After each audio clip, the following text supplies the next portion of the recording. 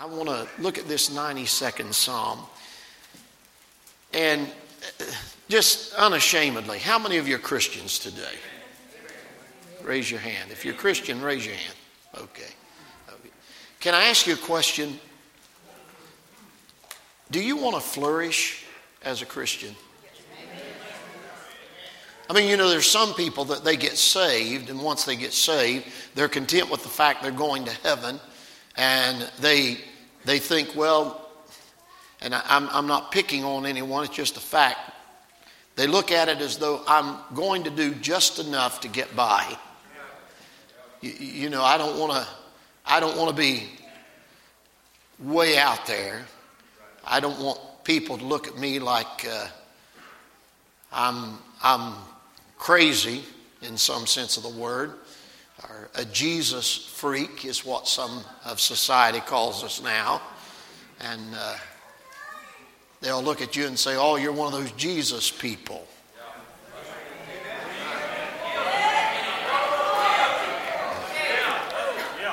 You understand where I'm coming from. The Jews, they were at a place where they weren't ashamed of their God. They weren't ashamed to worship the Lord. They were appreciative of the fact that He had done so many wonderful things for them. I don't know if you're Psalm 92, because all Bibles doesn't have the tag at the beginning, the superscription that's recorded there in the Psalms. Some Bibles do, some don't. But if your Bible does, it probably says something like this: a psalm or a song for the Sabbath day. So this was the song for the Lord's day. That they wanted this especially sung on the Lord's day. Now there's different reasons why some say that they wanted it sung on the Lord's day. There is a rabbinical tradition that there are some rabbis from years past in Jewish history that taught the first few verses of this psalm was written by Adam before the fall in regards to God's creation. I'm not saying that I agree with that, but yet in Jewish teachings there's some that say, the reason this psalm needs to be sung is because it's a psalm of praise to the Lord for what He's created and what He's done. He says it's a good thing to give thanks unto the Lord and sing praises unto Thy name, to show forth Thy loving kindness in the morning, and by the faithfulness every night upon an instrument of 10 strings, upon the psaltery, and so forth. So he's saying, Lord, for all that You've made, I praise You for it. It's a good thing to praise the Lord.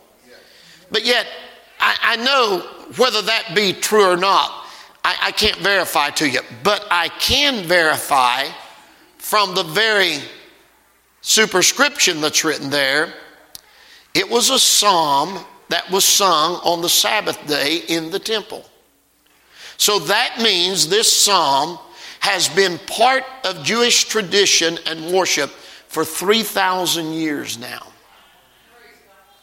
So this song is at least 3,000 years old. You don't seem too thrilled about that. I mean, most songs, they fade in months. But you're looking at a song that has been sung for 3,000 years, and it's still just as relevant and as good today as it was when they were in the temple 3,000 years ago on the Lord's Day singing this song. It is just as relevant to us today. Isn't that great? So in other words, it's something that had to have strength to last. Most things don't last. You build things, it's great, you get it, it's new. We found out this week that vinyl siding only lasts for 27 years. Friday night proved that on the side of our house. And Candy said, "What's going on?" I heard something crash, and I went out, and part of the siding was down in the koi pond. I said, "I found it, honey, it's washed." So I'm hoping she'll let me get by without having to wash the rest of the house down, since it did such a good job on Friday night. But things don't last, but God's word lasts. And in this process of this psalm, it builds. It keeps building. It's going to a peak in its worship. See, God wants us to go higher in our worship continually. But for time's sake, let's move down. I ask you the question, do you want to flourish or not? Verse 12 says, the righteous shall flourish like the palm tree. He shall grow like a cedar in Lebanon. Those that are planted in the house of the Lord shall flourish in the courts of our God. So he's saying, if you want to flourish, you've got to be like the palm tree. Now, I've preached on the palm tree in the past here in the church, and I've made reference to some things about the palm tree, but for time's sake, if you just let me mention 2 or 3 things to try to bring you up to an understanding of what God has taught us in His Word. That's what He wants us to do, to rise to what He's trying to teach us. So if we want to flourish, we need to be like a palm tree. Well, what's so special about a palm tree? Well, one thing is, if you're going to flourish, you've got to grow. You know, a child that doesn't grow is not flourishing. A Christian that doesn't grow is not flourishing. So the question is simple. Do you know more of God and more of God's Word now than when you first believed? I'm not saying that you know all the answers. But do you know more about God and more about your relationship with God and more about the things of God now than when you first believed? Do you know that? Are you growing? Well, how do you grow? Well, that's why He said the palm tree. It flourishes, it grows, and the way it grows is different from how most trees grow. The growth of a palm tree is dependent on its heart. The heart of the tree. I might not get off this one point, but we'll have a good time with this one point. See, most trees, they grow every year, they grow externally. If you ever cut a tree down and you look at the tree, most trees in our area, not being palm trees, you look at it, you can look and there's rings. Well, those rings are added on the outside of the tree every year. And some people even say that you can count the rings and determine how old that the tree is by looking at the number of the rings around the tree. But a palm tree doesn't add to its exterior every year. Its growth comes from the inside. Its outside becomes hardened to the environment around it, but the inside stays soft. And from that soft heart, it begins to grow. So what God is saying, that if we want to flourish, we need to be like a palm tree. I guess one thing I was really debating on what to preach today, and I had about 3 different sermons that I just couldn't seem to be clear on. And yesterday I went to the funeral service, beautiful memorial for David Houston, and we were there in the service, and after on my way back, I happened to notice I had to take another road around. I come around, I saw a tree that was down from the storm on Friday night. It was an enormous tree. And I was somewhat shocked that it was down. And they were starting to work on the tree. They'd started to cut and clean the debris up. And when they cut through, I thought, I can't hardly believe that tree, as long as that tree had been there, I can't believe that tree fell in that wind the way that it did. But they had cut through the center section of the tree, and then I saw the problem. To look at that tree for all of these years, on the outside it looked just fine, but inside it had rotted, and the heart of the tree was hollow.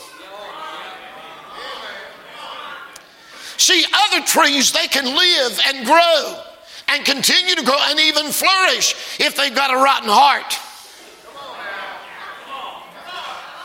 In fact, fact, some of you maybe even remember as children, sometimes your favorite hiding place maybe was to find a big tree, and part of that tree, it had rotted out on the inside, and you could hide out on the inside and it would still grow. We had trees down in front of the old church. Many of you remember those. And some of those inside, when they cut them down, one or two of them, it was absolutely hollow inside, and maybe that much wood, ring of wood all the way around it, but yet the outside kept growing, but it was rotten on the inside. It had hollowed out on the inside. Do you know you can come and show all appearance that you're growing? You can have a smile on your face. You can come to church. You can carry a Bible. You can sing a song. But the truth of the matter is, as long as your heart is not soft, and as long as your heart is not where it should be with God, you're not going to flourish. It's what's on the inside of us that really matters. And the Bible says when we are saved, God gives us, among other things, He gives us a new heart. He takes out a heart of stone and gives us a heart of flesh. We feel right at home in our heart in the presence of God when we know that our heart is right with God. So we want our heart to be what God wants us to be. Our heart must be cleansed. How do we keep our heart cleansed? By the book, the Word of God, and by the blood of Jesus Christ. That's our cleansing power for the heart. So we're not going to flourish if our heart's not right. Well, how do you know what your heart is? Well, where a person's treasures are, their heart will be also.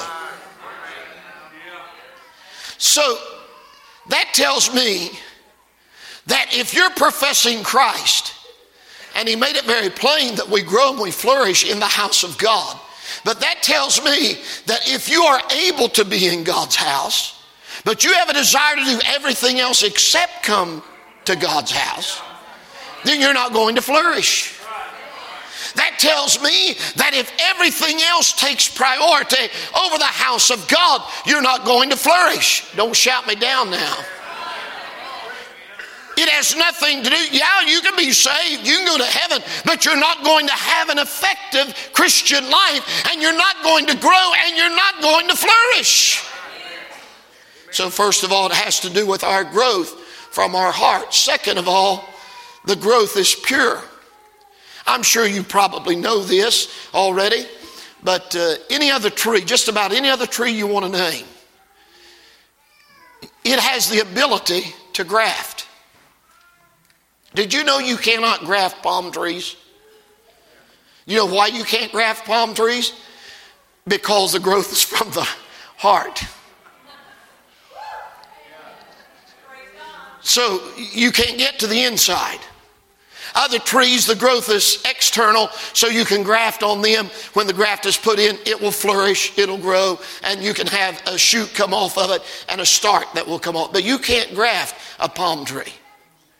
You can't take any other tree and try to graft it in to a palm tree. The moment that you graft a palm tree, and for those of you that are aware of grafting, you put the little slit, you're able to insert the other species that you're wanting to graft off of that. They'll put sometimes like a salve around it, and it will begin to draw its nutrients from that tree and begin to grow. But the moment, are you ready for this? I'm getting ready to quit because you act like you're not ready for it. The moment you graft a palm tree, it starts to die. If you put anything else into a palm tree, it'll start dying. Let's get this clear. When you start trying to mix the world with the church will die. When you start trying to mix the world with your relationship with the Lord, you'll start dying and you'll die from the inside, because nothing else will work. Once you've tasted of the Lord and the goodness of the Lord, the world can no longer satisfy you. Everything that you want and desire, you find in the Lord Jesus Christ, and your understanding. We are separated from the world. So it is the love of God that does the work in our heart, but it's also our heart that keeps us separated from the world. God's people's always been a separated people. How did they survive in Egypt? They were the ones that had the blood of the lamb on the doorpost and on the lintel. No Egyptian had that. They were different. They were separated. And let me tell you this, I'm not ashamed to tell you, I am different since I met the Lord Jesus Christ. I'm not the same person that I used to be. He made a change in my life, and I'm not the least bit interested in trying to see how much of the world I can graft into my life. I'm more interested of growing inside and my heart being more of what God wants me to be. Its growth is pure. Its growth is upward. Palm trees, since they grow from the heart, they're not sprouting out branches and they're not spreading out. No, their growth is up. You know what happens? The growth starts in the heart and it comes right out the top. Where's the greenery on a palm tree? From the top. There's not branches all the way up. It keeps growing. The more it grows inward, the more it grows upward. Have you found that the more you grow on the inside, the more your praise goes up? And the more you look up above, that's why the writer said, don't set your affections on earthly things, set your affections on heavenly things. This one thing I do, forgetting those things which are behind me and reaching forth to the things that are before me, I press on toward the mark of the prize of the high calling of God. We keep reaching up. It'd do you good right now just to reach up and say, Lord, it all goes to you. It's all upward.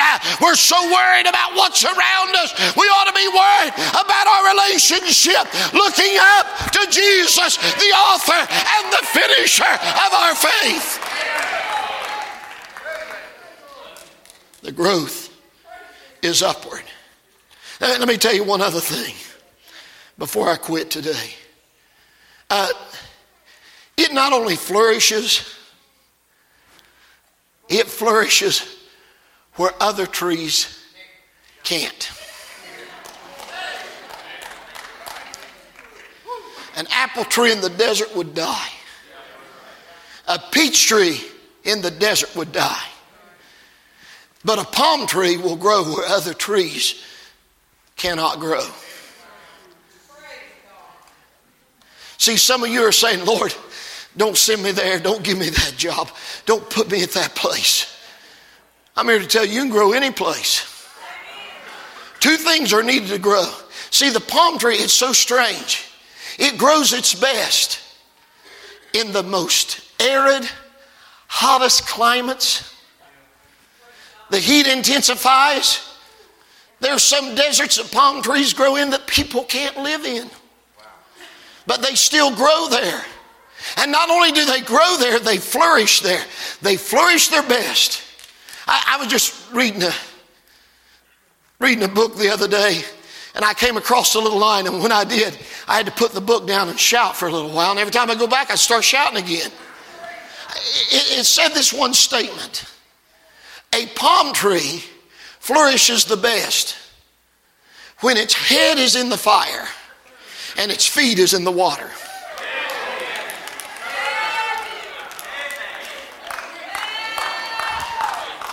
It flourishes more when its head is in the fire.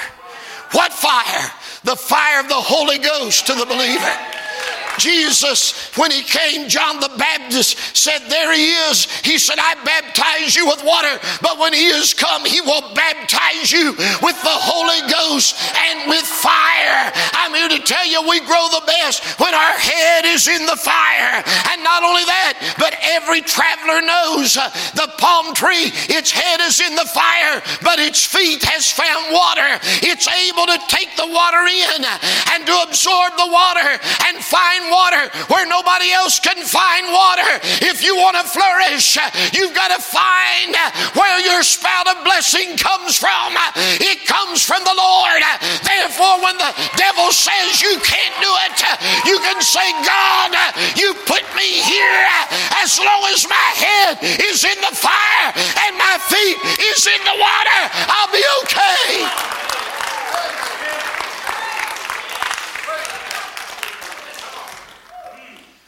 Flourish. Flourish. Do we want to survive or do we want to thrive? That's the question. Are you thriving? Are your thoughts on things above? Are you saying every time you turn around, I can't do nothing here?